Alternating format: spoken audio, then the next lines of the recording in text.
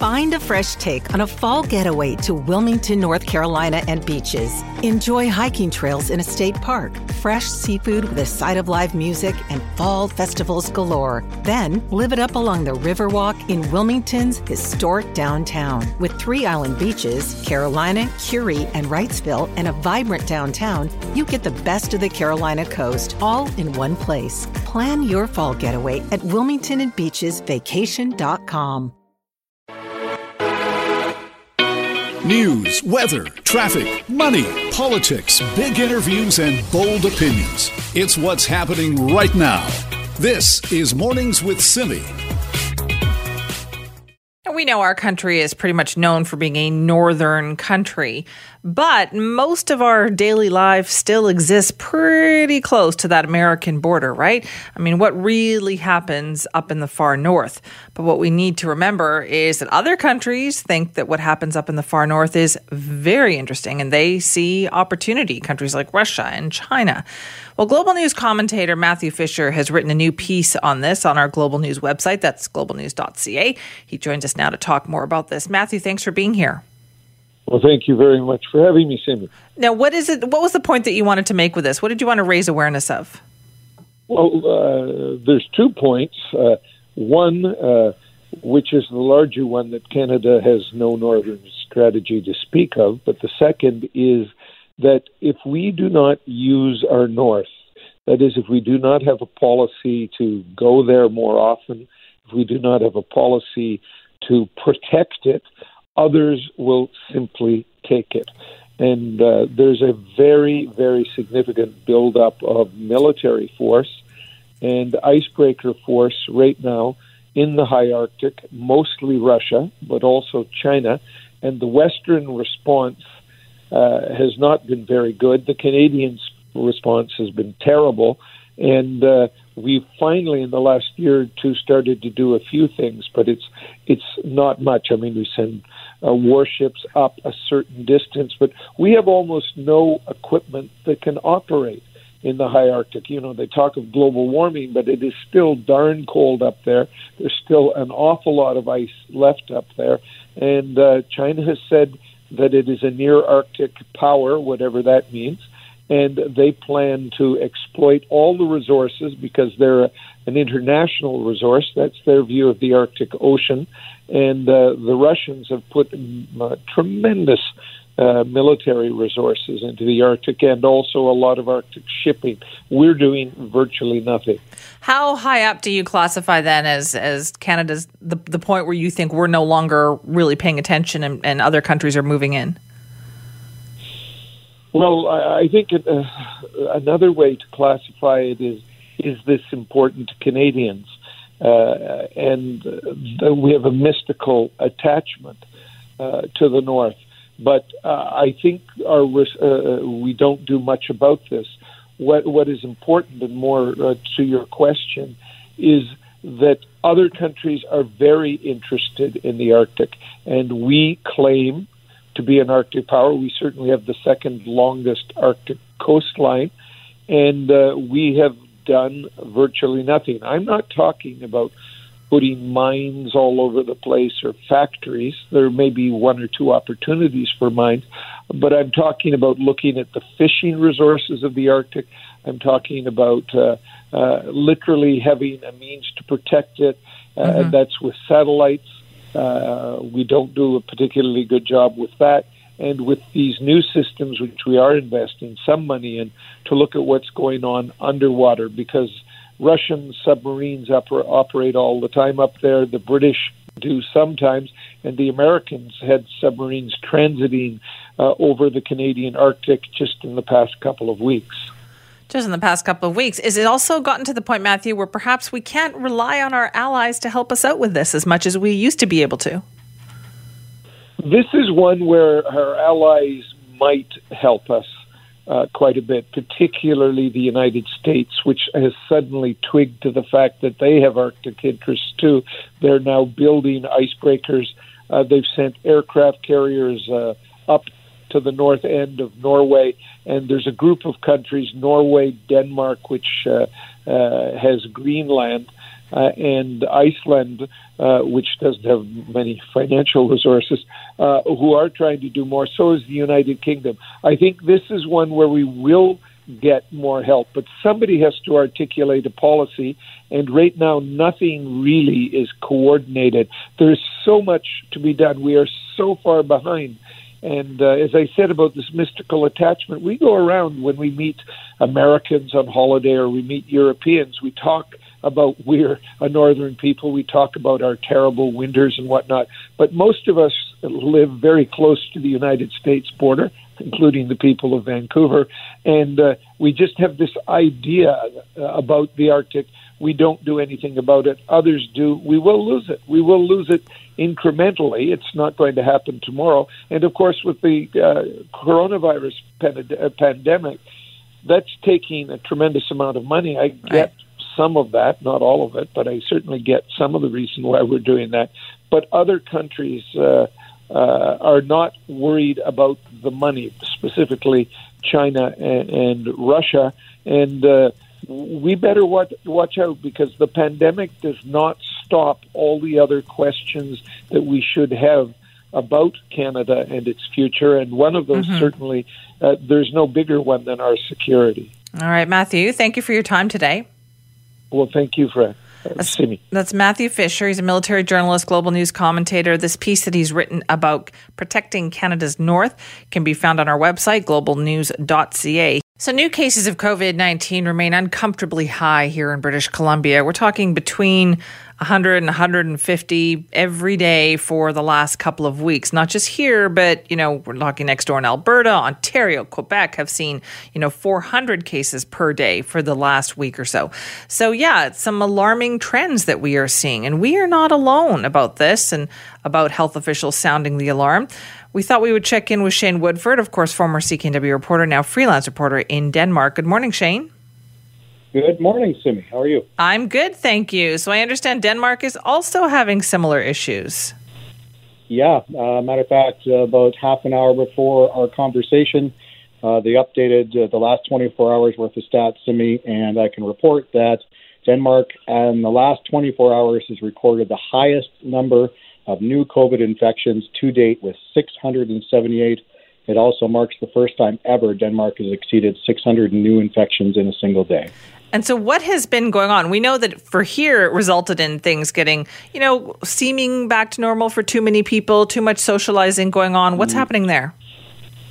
Yeah, I think evidence seems to be growing. It's sort of growing out of two areas. One is something we've talked about before, which is a lot of younger people, which don't seem to be paying too much attention to the restrictions or relaxing too much.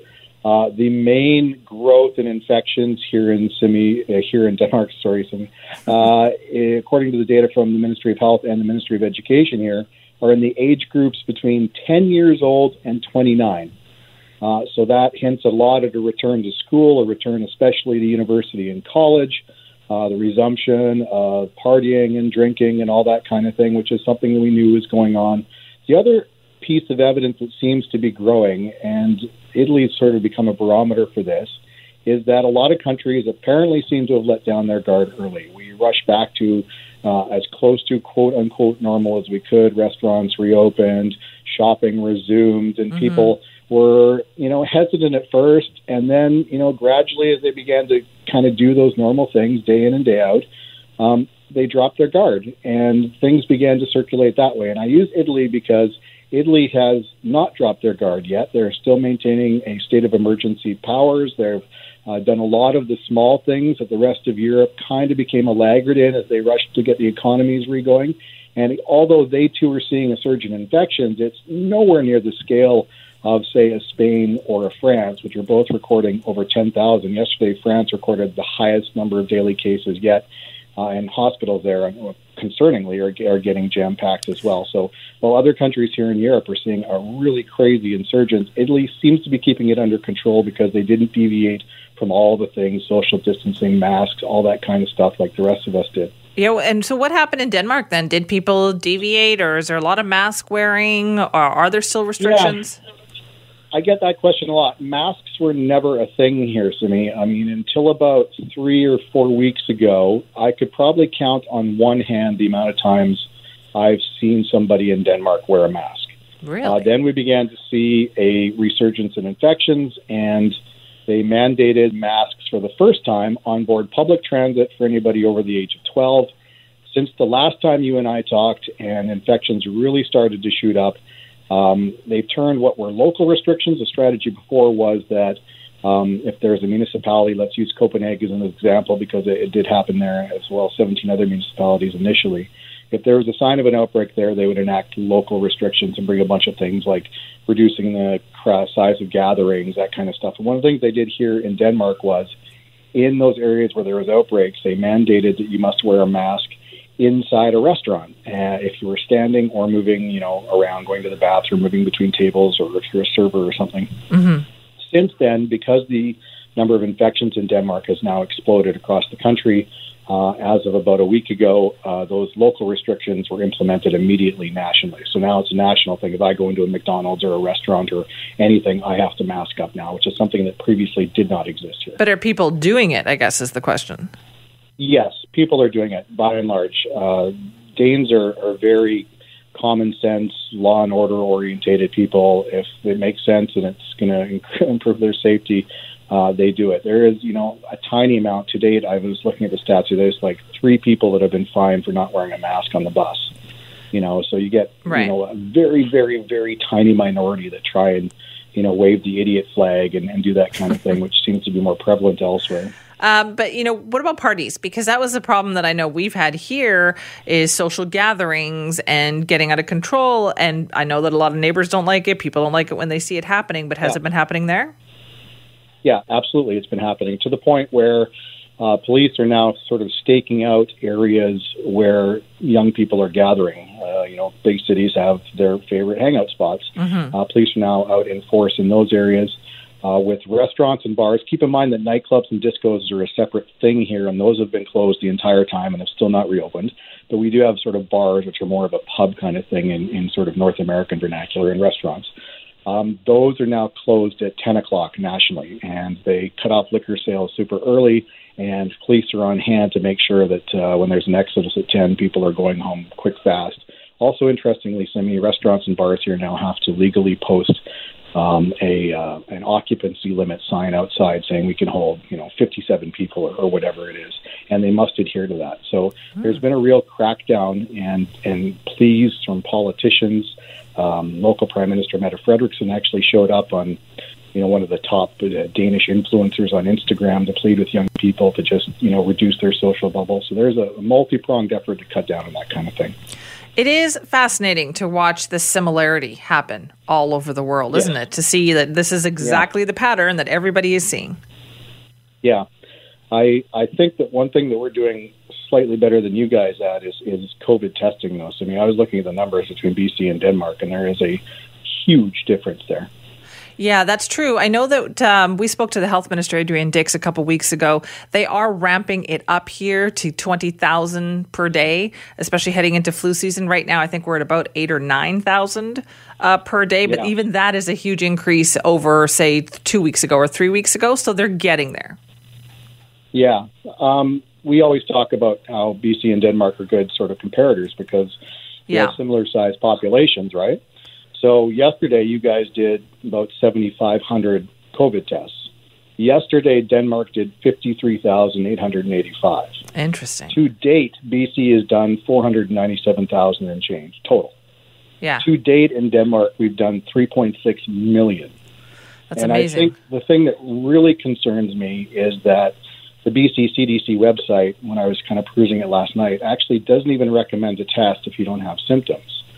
And, every epidemiologist that I'm following, everybody that I'm talking to says that you have to have a voracious testing program, one that goes beyond just testing people who have symptoms, right? Because, and an example is, the last time you and I talked, I mentioned that there was a grade 2 student here in Denmark who went for a precautionary test, had no symptoms, happened to have contact with somebody who was COVID positive here in Denmark. That means you get a test, and that child tested positive. Now, if the rule of the day here was we're not testing people who aren't exhibiting symptoms in a disease that is highly, infectious for people who don't have symptoms and have it, we might not have known that child had COVID, goes back to school, who knows what happened. You've got to cut those infection chains, and if you don't know somebody has COVID and you can't isolate them and you can't track who they're talking to, then you don't know where the infection's going. Interesting. Shane, thank you. Thank you, Simi. Stay safe. We were just talking about the rise in the number of COVID-19 infections, not just here, but, all across Europe as well. A lot of it being attributed to younger people. So we're talking between the ages of, say, 20 and 29, and just too much socializing going on. For more on this, we're joined now by our Nikki Reitmeyer. Good morning, Nikki.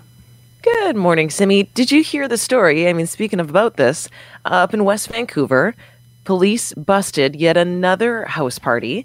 Big, loud event happening. The neighbors called to complain, the cops show up, and they find more than 50 people partying in a house in West Vancouver. They said there was no social distancing. Of course, there was no hand sanitizer. There was no, list of attendees being taken, so there was no contact tracing. And the owner of the house, who was the host of the party, ended up getting a $2,300 fine as a result. But are these fines enough? Because some people clearly are not getting the message. Clearly not. I remember just the other day, I also saw a story about, I think it was a condo in Burnaby, like a penthouse suite in Burnaby, where police attended. Same thing happened, broke up a party. Next day, called back, different group of people, also a party in the same suite. See, that makes me crazy. That reminds me of the story in Victoria when we first saw these new rules come into place. And they said, look, we're going to give you these big fines if you're throwing parties. And it was exactly the same thing. Same guy, 2 nights in a row throwing parties at his apartment, back-to-back tickets for throwing these events. And you just go, if the fines aren't working, what is the solution here? How do you get it through people's thick heads that they can't be throwing big raging parties during the time of COVID-19? They are not above spreading this virus. I wonder, is $2,300 enough then? Well, yeah, not enough of a deterrent. Yeah, it does make you wonder, because if this person who is the homeowner in a huge house in West Vancouver, is $2,300 enough for throwing a party? Is that really a deterrent? What does stop people? This is the same conversation we have about supercars speeding across the Lionsgate Bridge, isn't it? If you're driving a $250,000 Lamborghini, you don't really care if you get a $200 ticket for speeding. It doesn't, it's a drop in the bucket. So I wonder if it's the same mentality with people who obviously have a lot of money and they're throwing big parties in their beautiful penthouse suites or their gorgeous homes up in West Vancouver. They get a $2,300 fine and they go, throw it on the kitchen counter. I'll deal with that later. Who cares? It's not enough money to even bother me. I almost wonder if it's that same mentality, essentially. Do you think naming and shaming is more effective? I love naming and shaming. Absolutely. Oh, wow, the enthusiasm. Okay. No, not in all circumstances. I think only when it is merited. But obviously, there's certain people here who we need to take a different strategy with. If this isn't working, if the idea of fining people is not actually working, do you need to name them? Should police be saying this person was fined $2,300 for hosting some kind of a rager, in a home? Is that more effective, do you think, than just handing out the fines? And Nikki, I'm guessing you would say yes, that would be more effective. Yeah, I think that some people certainly have it coming. Now, this is interesting because I know out at UBC, some of the fraternities are still holding in-person events. So there's actually a petition online right now put up by a UBC student hoping to curb some of these in-person Rush events. Now, the sororities, they've done virtual events for Rush, but the fraternities are still doing theirs in person. Apparently, they have a rule that there can only be, 50 people or less than 50 people. They've got to be outside. But yeah, come on. I know one student at UBC said, guys, the beer pong can wait. We're in a pandemic here. And yeah, they're absolutely right. And yeah, they are supposed to be acting a little bit older now. They're not in high school anymore. I think that's just ridiculous. Nikki, thank you. Thanks, Simi. It's our Nikki Reitmeyer there. So what do you think? Do we need to do one step further, like one step beyond just fining people?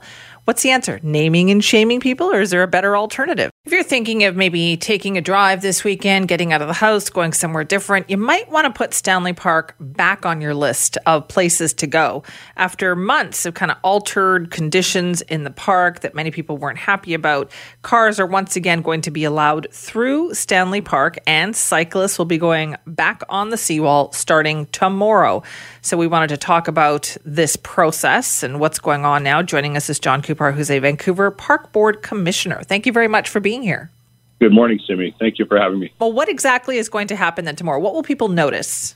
Well, they'll see approximately 10 kilometers of orange cones coming down overnight, which I'm quite happy about, to be honest. I think that people want to get back into the park, and the businesses want to have full access to their parking lots and that sort of thing. So I think it's a very positive thing. It's unfortunate that it's so late in the season that many of these partners that we had in the park, including Prospect Point, Tea House, the aquarium, Legends of the Moon, and the horse-drawn trolley have suffered quite a bit. Would you say that was a failed experiment that we had this past summer? Well, I was never really happy with it. I mean, certainly when it first happened and we closed Stanley Park, when early days of COVID, I think everybody supported that in terms of public safety. But we haven't, we didn't close the seawall all around Falls Creek or Vanier Park or Spanish Banks or anywhere else. And I think it was a bit of an overreach, to be honest. And I think it hurt a lot of our partners where business, the rest of the city, we were trying to do everything we could for restaurants to keep them viable, and we didn't do the same in Stanley Park. So I think the Cope Green Alliance at Park Board had a bit of an overstep here. So is everything going back to the way it was then pre-pandemic? Is anything going to stay changed? Like what about Beach Avenue? Yeah, Beach Avenue does not open, and that's that's a concern in that we've had a lot of pushback from the Persons with Disability Committee at the City of Vancouver, Peter Brown, who's the chair. There's actually only two spots really. There's at Vancouver Aquatic Centre, there's a disabled parking spot. And at the Park Board offices at the very far end of Beach, there is a disabled parking spot. But the other spots, because the parking lots aren't accessible because of the change in traffic flow along Beach, I believe there's 4 disabled parking spots that are unavailable to people. And a lot, people that can't get around or have mobility issues, obviously, they're pretty upset about not being able to get down to their beach, especially, when we're trying to do everything about accessibility. Right. So is it going to stay that way for a while then? Well, that's the city of Vancouver. That's under their slow streets. They've done that. So I really don't know the details. You'd have to speak to a city councillor about that. The other thing that's concerning is you can't exit Stanley Park along Beach. You have to go around Lost Lagoon and exit on Georgia, which again is, could be quite inconvenient for folks that, a lot of people, myself included, over many, many years, you might go into the park and have a drive around the park and, stop and have a bite. And then you want to come along that scenic drive along Beach to get back into the city. And so I don't know the reason for that at this point. I mean, it's pouring rain most of the time as we get into the fall. It's worked very well for many years. So I think that's something the city should look at. Boy, you must have gotten a lot of feedback about this. Yeah, sure did. It's probably in the 9 years that I've been on the park board, it's been probably one of the real hot button issues. Fellow NPA Commissioner Tricia Barker and I have been, pushing back. And part of the reason is, regular parking revenue in Stanley Park in a normal time gives us about $2 million in revenue, which helps to pay for the maintenance of the park.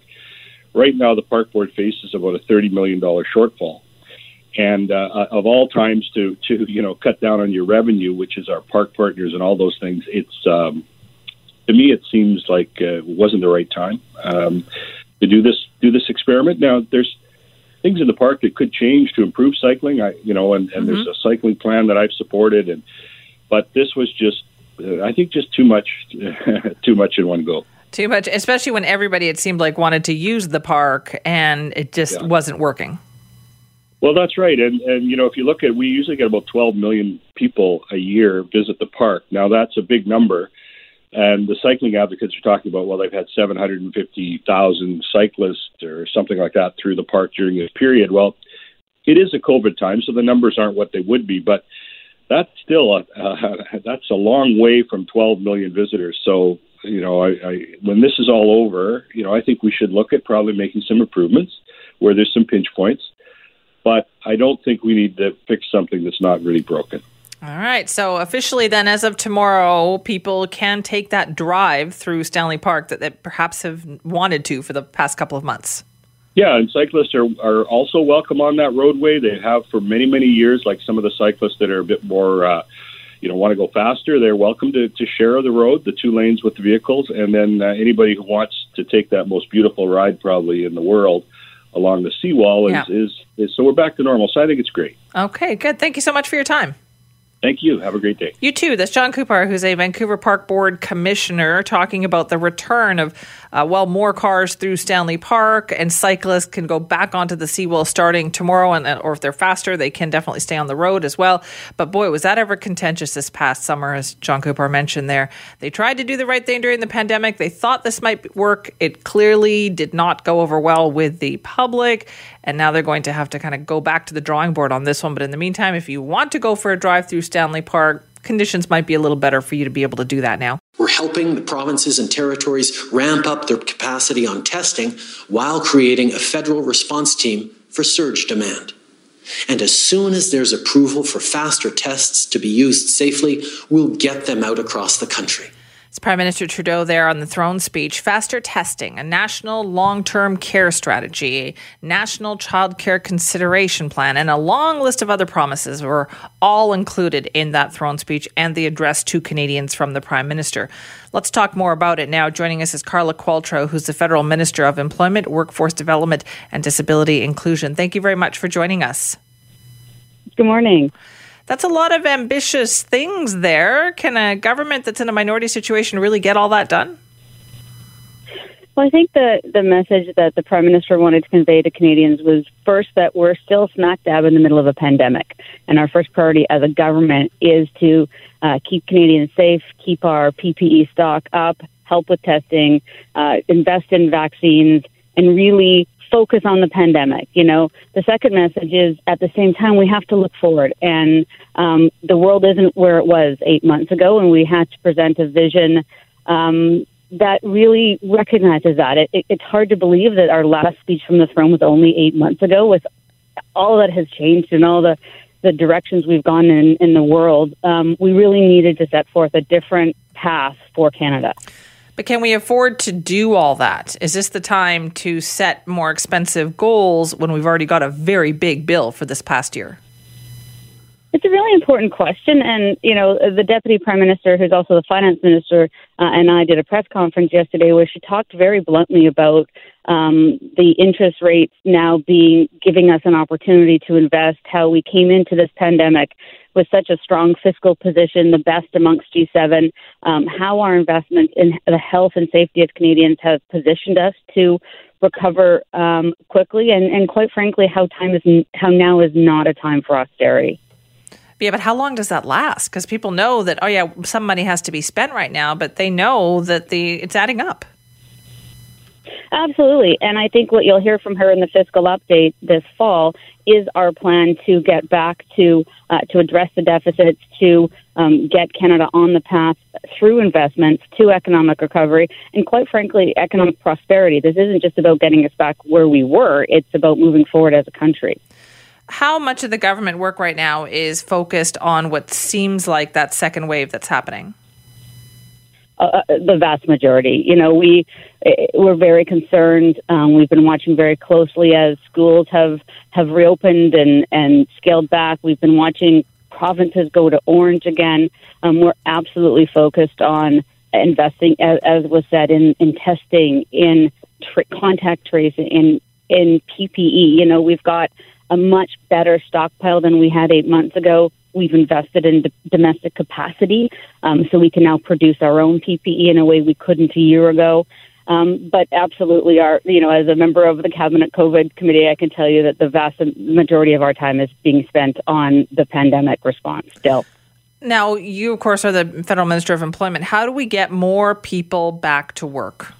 Well, a couple of things. The Prime Minister committed to 1 million jobs in the speech from the throne, which is a very ambitious target. But when you think that, we lost 3 million jobs since the pandemic started, we've only recovered 1.9 million of those jobs. So we still have 1 million to go before we even get back to where we were in February.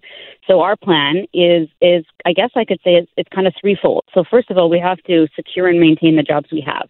That's about extending the wage subsidy. For many workers, the only thing between them and EI is the wage subsidy. So we're extending the wage subsidy to next summer so we can shore up the jobs that we have and fortify those jobs. We also need to fill the jobs that are out there that are available. We have a massive skills mismatch in this country, so investing in training. Yesterday, we announced a $1.5 billion investment in training, and then really look at strategies to create new jobs. What sectors need more people? How do we appropriately skill people to be ready for those jobs?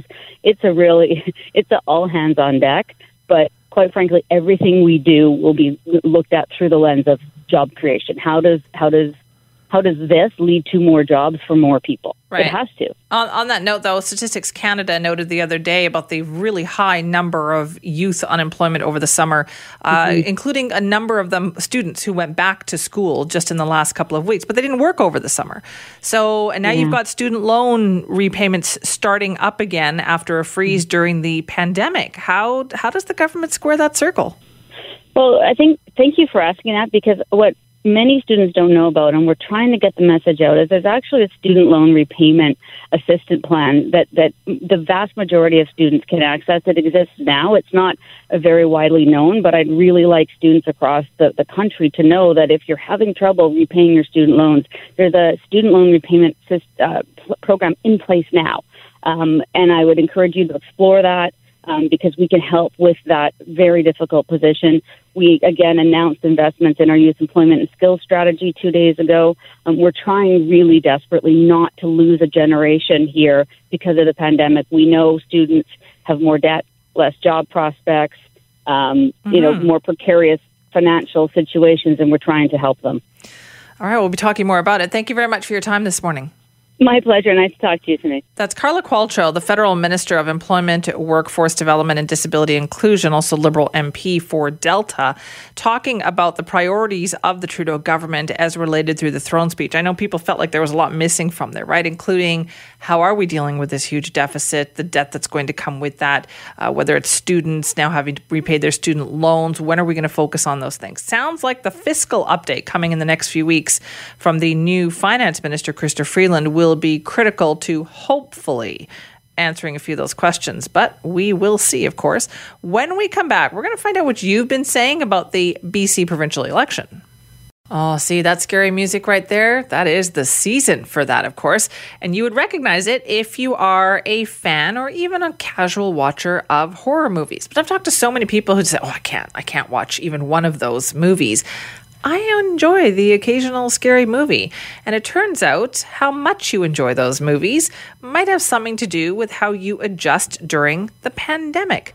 This is research out of the University of Chicago, and PhD student Colton Scrivener is the lead author and joins us now to talk about it. Colton, thanks for joining us. Yeah, thank you for having me on. So tell me, how did you get started on this? How did you come up with this idea? Well, actually, this question was inspired by a science journalist who had asked, of all things, on Twitter, this question of, are horror fans dealing with the pandemic better? And my colleague and I talked it over and thought, well, we're not sure. Let's test it. So that's kind of how it started. So how do you test something like that? Yeah. Well, for this study, what we did is we recruited about 300 people, and we had them fill out some surveys about their personality, about how they were dealing with the pandemic. So we asked them questions like, are you feeling more anxious or more depressed or losing more sleep?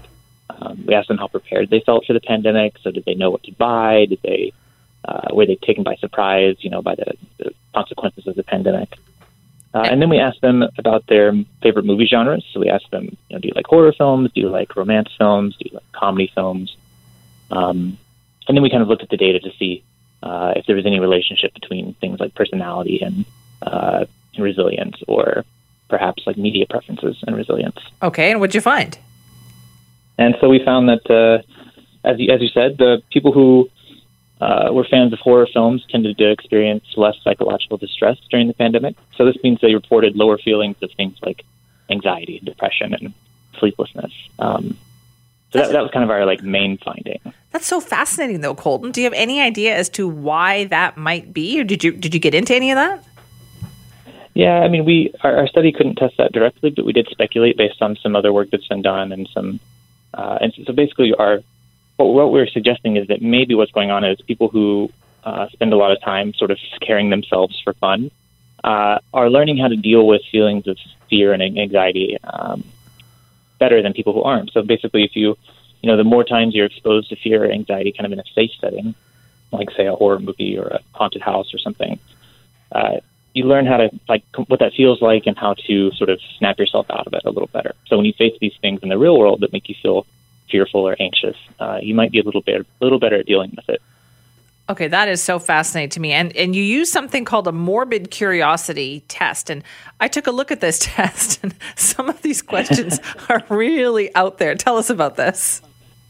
Sure. So the morbid curiosity scale is basically just a short little questionnaire that assesses people's intrinsic motivation or interest or curiosity about things that are threatening.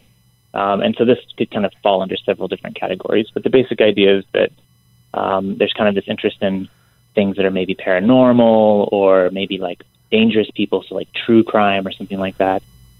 And what we found with that was that people who scored higher in morbid curiosity were experiencing greater positive resilience during the pandemic. So this means that they were able to find things that they enjoyed to do during the pandemic. So even if they were feeling a little stressed or, even though the pandemic was bad, they were sort of able to find things to enjoy. This is so fascinating. So could it possibly be that people who see those things, like I'm a big true crime person, I watch all those kinds of shows, does that mean that because we witness the dark side of human nature, perhaps we are more kind of philosophical about it?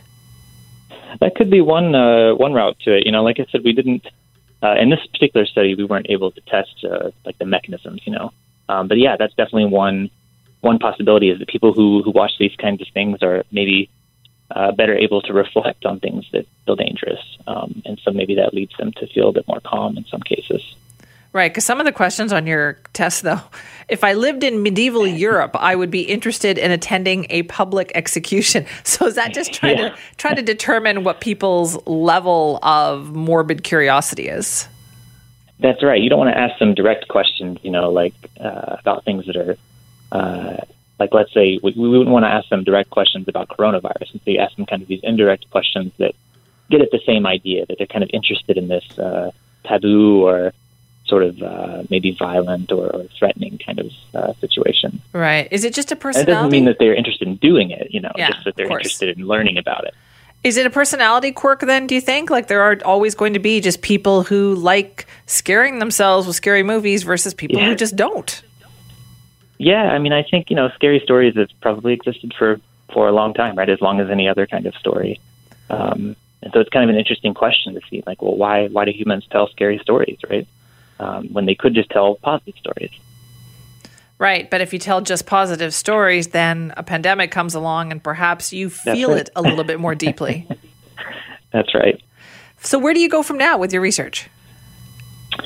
So we do have a couple of follow-up studies planned. One of them, we're actually doing a cross-cultural study in Brazil and Denmark and the U.S., where we're looking to see if people who, like horror fans, for example, or morbidly curious people, whether or not they're following government-sanctioned guidelines during COVID. So are they social distancing better, or are they doing worse? And then we're also looking at some specific mechanisms that might be going on. So we're trying to test this idea that people really are getting better at regulating their emotions when they interact with scary media.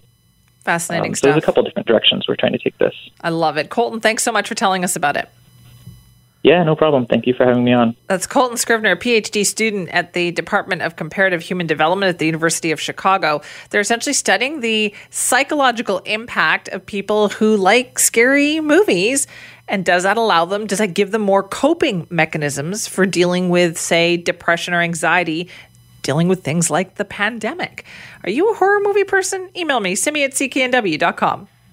Let's talk about having a good time out there. There's lots of events that have found a way to keep going. I've really noticed that in the last month or so, that all sorts of events that would normally be scheduled for fall kind of in person are finding a way to go ahead, but online and moving forward. And that's why we want to highlight this next one for sure, because one of the best charity events of the year still going ahead. It is the Canadian Walk for Veterans. And we wanted to find out more about it so we could pass that information on to you. So joining us now is Mark Purcell, who's the national organizer of the Canadian Walk for Veterans. Mark, thanks for being here. Well, thank you for having me on the show, Simi. Well, it's so important to talk about this. So tell me, there must have been a lot of planning going into this about how to move this forward.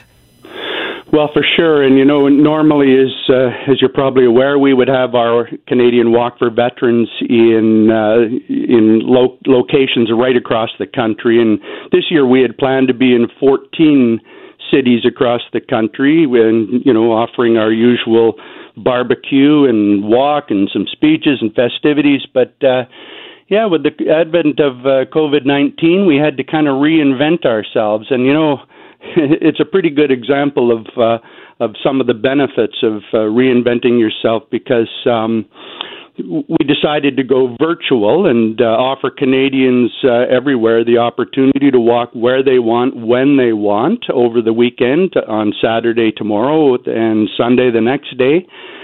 So we asked people to register online and then walk wherever they choose to. Think about our veterans, our first responders, and actually all frontline workers during this COVID pandemic.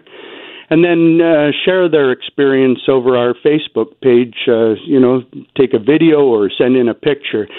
And the beauty is of this now is that instead of having walkers in 14 cities like we had planned, right now we have walkers in 103 cities right across Canada, and as far away as Florida, Michigan, and even in Melbourne, Australia. Mark, that's amazing. It's pretty cool, all right. Yeah, who knew that by having to switch to going virtual that you could kind of reach a bigger audience that way? Has that surprised you? Well, it has in some respect. Yeah, I mean, certainly the way the Canadians have embraced this, the Canadian Walk for Veterans, it's not such a surprise because, really we owe them a lot. We owe our veterans and our first responders a lot. But I guess, it just is a testament to the resilience of Canadians to adapt. And I think, that's the message of hope going forward, is that, when we need to, we can adapt, and given the opportunity, we can probably come up with something better. Okay, so how do people get involved? I know you kind of outlined it there, but if somebody wanted to do this, what do they have to do? Well, what we ask people to do is go onto our website at www.canadianwalkforveterans.com, register for the walk, and then walk, run, do push-ups, thank a first responder, just however you choose to celebrate the Canadian Walk for Veterans weekend, and then share that with us on our Facebook page. Pictures and videos, and then every year we issue a challenge coin, and this year we won't be able to hand them out physically, so we'll be passing them out.